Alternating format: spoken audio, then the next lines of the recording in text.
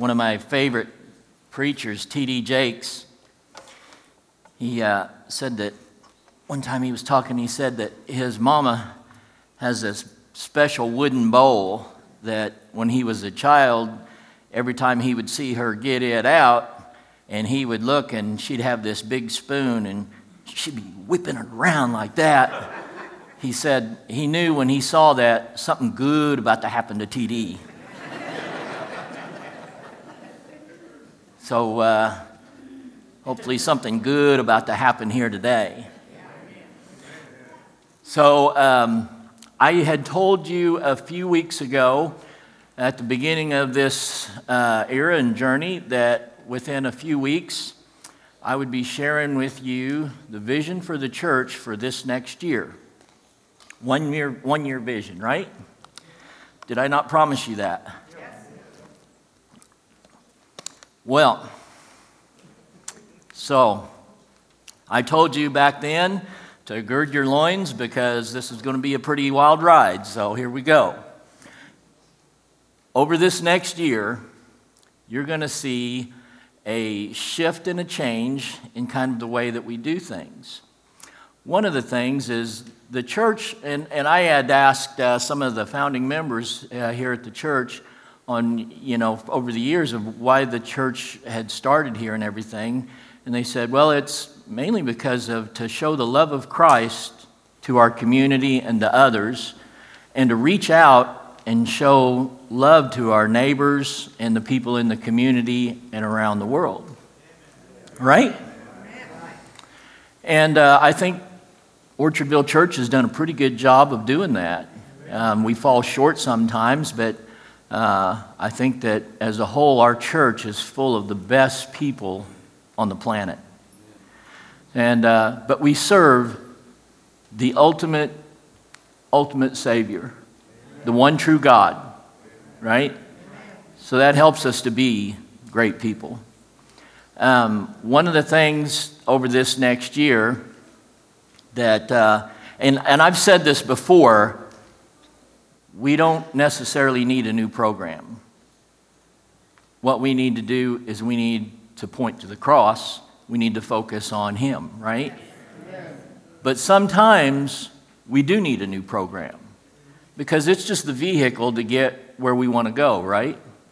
So over the next year, and I'll be going over this with the deacons and with the finance team and the staff and kind of doing some research and our homework on this. But we are going to become, whenever someone says the word Orchardville Church, and whenever someone says Orchardville Church, they're saying Bear Gregory, or they're saying Marvin Manahan, or Melvin Manahan, or Floyd Connard. We are the church, right? Whenever someone says the word Orchardville Church, I want people to think that is the most caring and giving church that I have ever seen. Not just of material things like produce and dairy and stuff like that, but of the love that we share, the encouragement that we share. But sometimes people don't know how much you care until you show how much you care. And so I think it's a great thing, especially in this time and age where, a lot of people have a lot of tragedies in their lives, and I just think it would be really great if we could be able to reach out to not just each other, but those around us that will never be able to repay the favor. Yes. That we do stuff with no ulterior motives and never expecting anything in return. Right. That we do things because it's the right thing to do. Right. And that we reach out to others. It's not just about me, and it's not just about you. It's all of us working together. And there's something that happens to us whenever we reach out to others without expecting anything in return, without any ulterior motives or manipulation. Something happens in us, and it releases the Holy Spirit to be able to work in our lives. Amen. And all of a sudden, it can actually even bring healing upon us to where, because here's the thing, whenever you do something for other people, even if it's just an encouraging word, it opens up something within you and it can bring joy to you. It can bring happiness to you. And in turn, that can affect your health. You know, going around with a sad sack look on your face all the time, that's depressing. It's time for us to have some joy in our lives, is it not?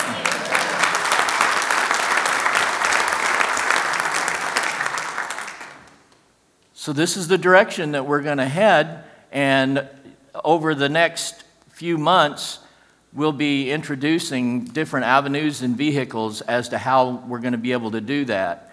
So just be thinking this in your mind of outreach to others. And whenever we help others, it's going to help us. Amen. All right. Now we'll get going on with the message. Whenever I was a kid starting out at about 7 years old, I did something that a lot of you younger people probably have never heard of. I started out making money picking up corn. And I would get, I think the pay was $1.50 for a gunny sack.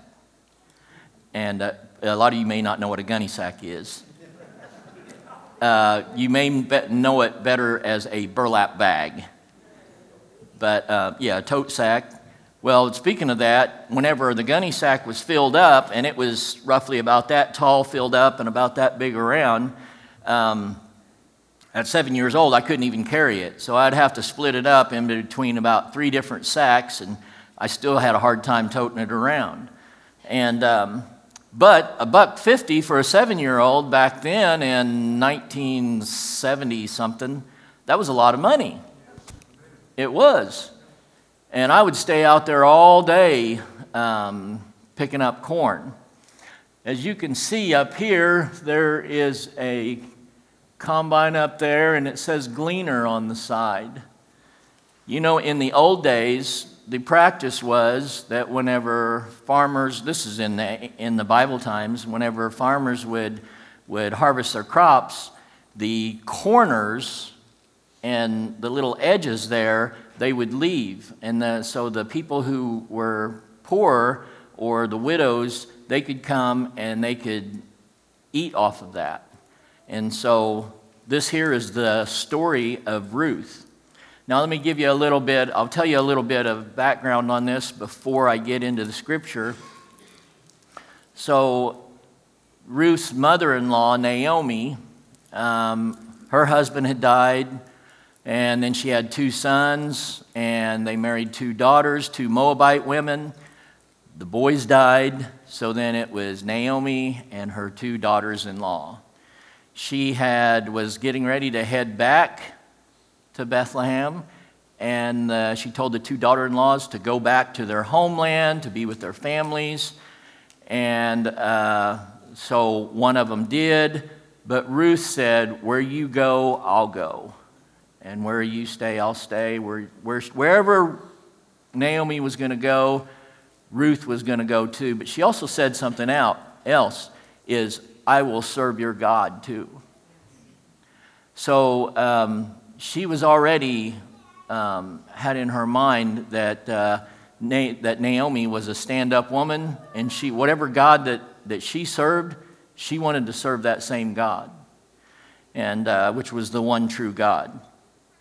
This brings us up to Ruth chapter 2. Now, I do have quite a bit of reading to do on here, but I do want to go ahead and read it if you will allow me.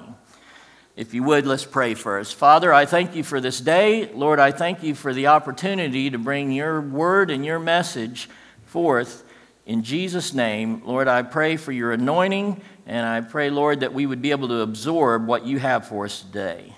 In Jesus' precious name, amen. Ruth chapter 2, and I'm reading out of the New King James Version. It says, "There was a relative of Naomi's husband, a man of great wealth of the family of Elimelech. His name was Boaz. So Ruth the Moabitess said to Naomi, 'Please let me go to the field and glean heads of grain after him, in whose sight I may find favor.' And she said to her, "Go, my daughter." Then she left and went and gleaned in the field after the reapers.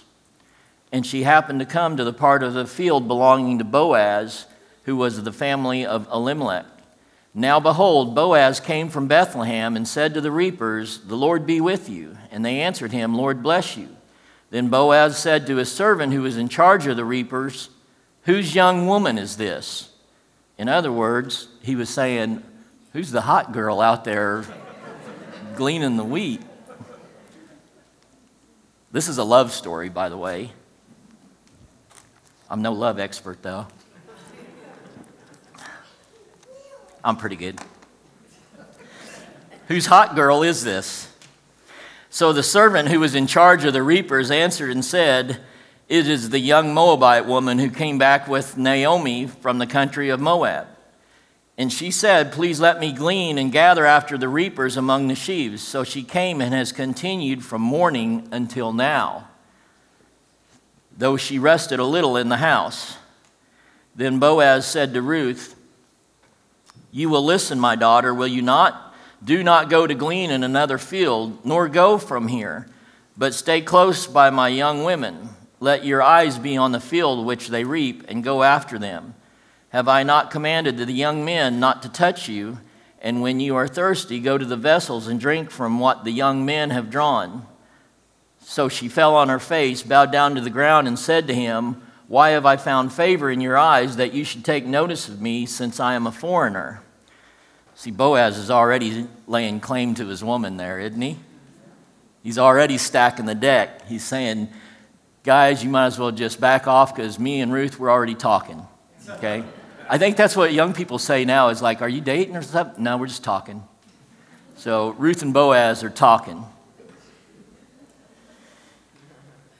And Boaz answered and said to her, "It has been fully reported to me all that you have done for your mother-in-law since the death of your husband, and how you have left your father and your mother in the land of your birth, and have come to a people whom you do not know before. The Lord repay your work, and a full reward be given you by the Lord God of Israel, under whose wings you have come for refuge." Then she said, "Let me find favor in your sight, my Lord, for you have comforted me and have spoken kindly to your maidservant, though I am not like one of your maidservants." See, Ruth's staying so humble, isn't she? That's so attractive, isn't it? Whenever someone is humble. Now Boaz said to her at mealtime, "Come here and eat of the bread, and dip your piece of bread in the vinegar." So she sat beside the reapers, and he passed parched grain to her, and she ate and was satisfied, and kept some back. And when she rose up, my grandson's wanting to preach. And when she rose up to glean, Boaz commanded his young men, saying, "Let her glean even among the sheaves, and do not reproach her. Also let grain from the bundles fall purposely for her. Leave it that she may glean, and do not rebuke her." Man, he's really stacking the deck, isn't he? He's even telling them to just leave a little bit extra there, but he's wanting her to work for it too, right? Because otherwise it's going to be real evident that like he's after her. So, but I think God's ordaining this, right? Yeah. Verse 17, so she gleaned in the field until evening, and beat out what she had gleaned, and it was about an ephah of barley. Now, how many of you, whenever you have ever read this passage, and I know many of you have already read this over and over and over again in your years, have ever wondered what an ephah was? I'm odd that way. I find these little quirky words that I don't know what they mean, and I look it up. And so an ephah is actually about the equivalent of a bushel. So she gleaned about a bushel of barley.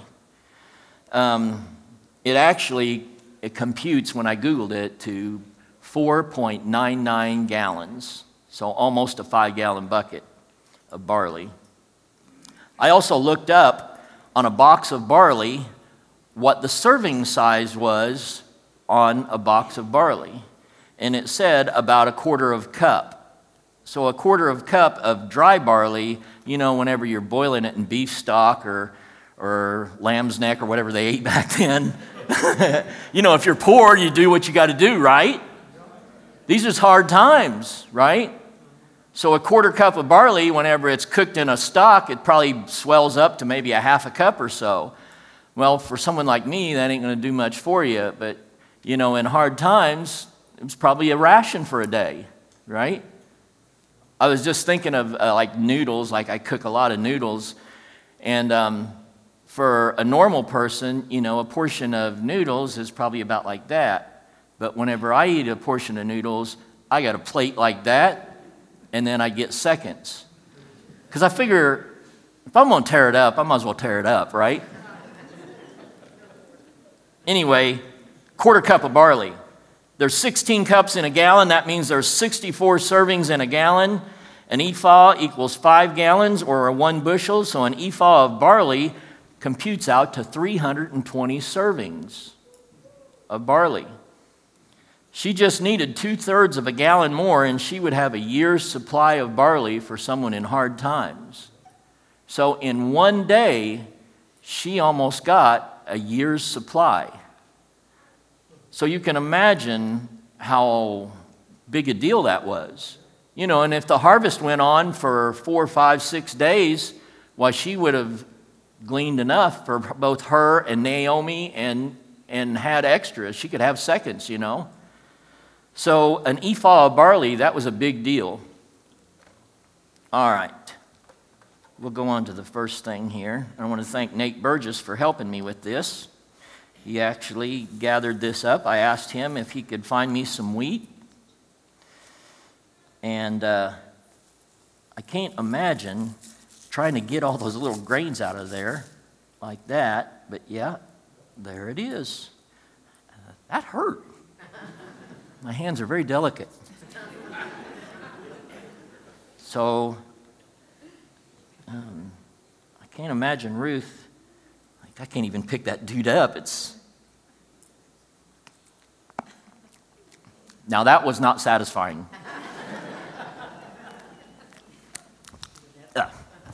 Okay. I was going to get underneath my top plate.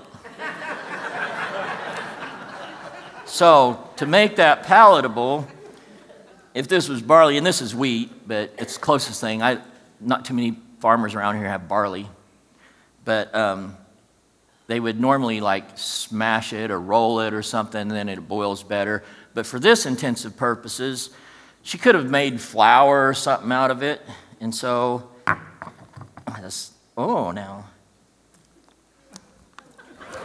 now that was better. Much more palatable, and I'm sure it would digest better. But, man, for me to get very much, I'd really have to...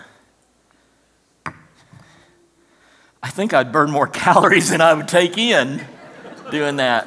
So it was a lot of work, right? And I'm sure they had better grinding meals even back then than now.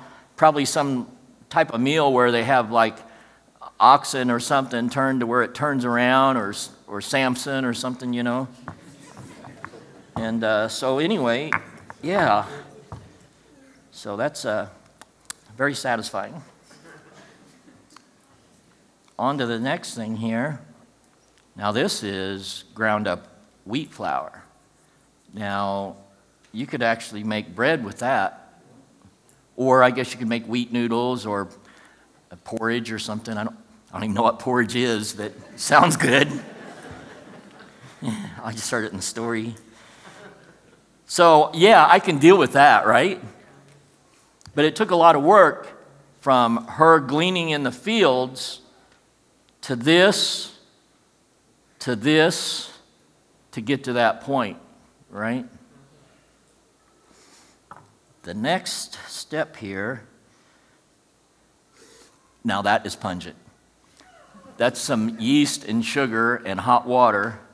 And so if I'm going to make bread, that's the next step to this. Now let me explain something. Going from her gleaning in the field to what she wants to end up with in the end, the bread, she's got to go through a lot of processes, doesn't she? Now, that's much better than the original where I started out with, right? That's sourdough from Aldi's. I wish I'd had another bottle of water, all this wheat and bread. So now let's just say this, because we've got, most of us have plenty of food, right? And let me just say this, if you don't have plenty of food, you come and see me, and we're going to hook you up, because in this day and age, nobody needs to go hungry, right? Nobody needs to go hungry. So, and I don't mean to make light of that, because I know there are lots of people that do go hungry, and if you know somebody, or if you or yourself or relatives or friends or someone that you don't even know, you let me know. So for our intents and purposes here, our gleaning comes in different forms, right? And this is one of the things that I hear a lot of people say is, I just can't find happiness, or I just don't have any joy in my life. I don't have any happiness. In Romans 15:13, it says, "May the God of hope fill you with all joy and peace as you trust in him, so that you may overflow with hope by the power of the Holy Spirit." It's the God of hope that will fill us with joy, right? But so many Christians go through life and they're like, I know this and I am a Christian, but I just can't get it. I just am not happy. How many people have ever felt that way or know people like that? Yes. I mean, if we're all honest, we all can go through that. But joy, we know it comes from the Lord, but there's things that we can do to get to that point as well. Because God, although he's giving us favor and he's stacking the deck for us, just like Ruth, Boaz stacked the deck for her, but he still expected her to do some stuff, right? So going from this to this, going from how do I find joy, and let's call this joy and happiness, okay? And, sometimes you just got to grind it out, don't you? I mean, sometimes you get a big windfall, but sometimes life is just not what you had expected, and day to day, you just got to grind it out. And then eventually, you're going to get this. And sometimes, things really don't add up and look right, do they? Sometimes they even stink. But it's a part of the process to get there. That there is rising. But one of the steps whenever you're making bread is to punch it down and let it rise up again. You ever felt like you just got punched in the stomach and it's just taken your joy right away from you? Well, that's not the time to throw in the towel, is it? That's the time to wait and see what's happening, because that thing's going to rise up again, and you're going to end up being able to end up with your end result. This here is not an attractive loaf of bread is what this is. This here is fake bread. I didn't really even think much about it, but you can buy fake bread. I went to, what's the store that all the women go to that yes, I despise that place. But yet I found myself shopping there. And I asked one of the attendants there, one of the workers, I said, and they're very good workers there. And I said, do you have fake bread? And she said, oh yeah, we have really the top of the line fake bread. It's of high quality. And so I said, where might a fellow find a loaf of fake bread? And she said, well, it's right next to the fake fruit. So she said, let me show you. So I went over there, and sure enough, voila, and it was half off. But do you know that the fake bread was more expensive than the real bread? And I guarantee you that don't taste good, and I'm not going to try it. Do you know that you can spot a fake a mile away? We want what's real right here. Let's become the church. When people say Orchardville Church, they don't just see me, or they don't just see Dana, or they don't see Melva. When they see Orchardville Church, they see Jesus. We don't want anything fake, and we don't want to portray anything fake. We want the real deal. A lot of processes all the way through this. And so, George, how do you achieve your goal of joy and happiness? How do you stay happy? How do you stay upbeat through rough times? And I'll tell you my secret. 1 grain at a time. I'm just gleaning, and it's the small things in life added up is what brings me joy and happiness. I mean, I'd be real open to a big windfall, but usually it's 1 grain at a time. And that's what you see happen with Ruth, and that's what you see happen at Boaz is just using real wisdom in this on his approach to courting Ruth. So all these young boys are going like, I got to throw me out some grain for these young ladies. And yeah, that probably won't work, guys. This was several thousand years, a few thousand years ago. So anyway, let's be gleaners, all right? Point to your neighbor and say, be a gleaner. And the thing of it is I've heard lots of different preachers over my years. And do you know that no matter what, even if I didn't agree with them or not, I could usually glean one little nugget or something off of any of them that I've heard preach. Even ones that they may not have been completely theologically on the same page as me, they still had some of the biblical truths that I learned something from.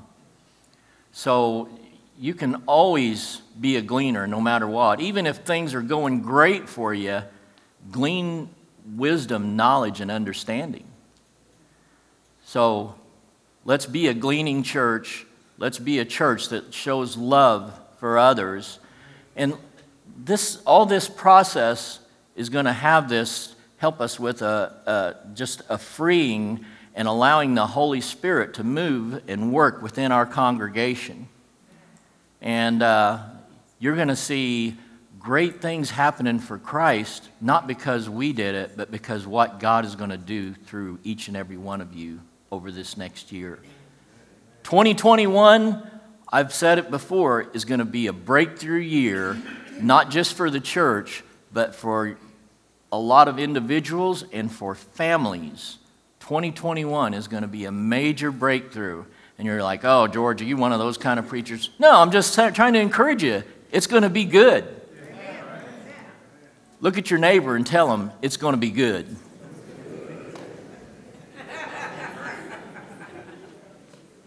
All right. If the musicians would go ahead and come. Next week, Rick is going to bring the message, but in 2 weeks, I'm going to follow up on the love story of Ruth and Boaz.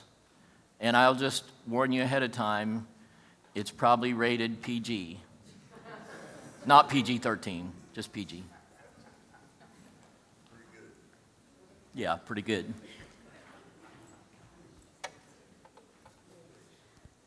If you all would, please stand.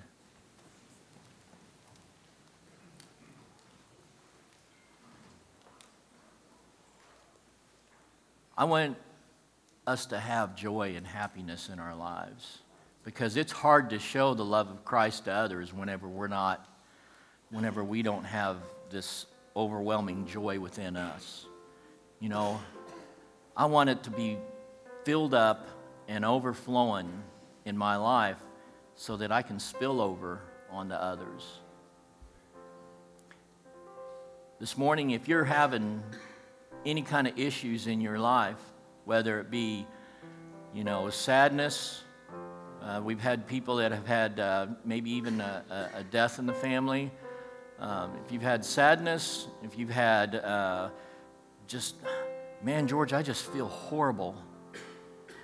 Come up forward, bring it to the altar. We're going to pray for you.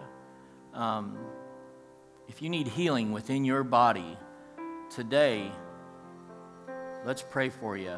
And just come expecting to receive what God has for you today.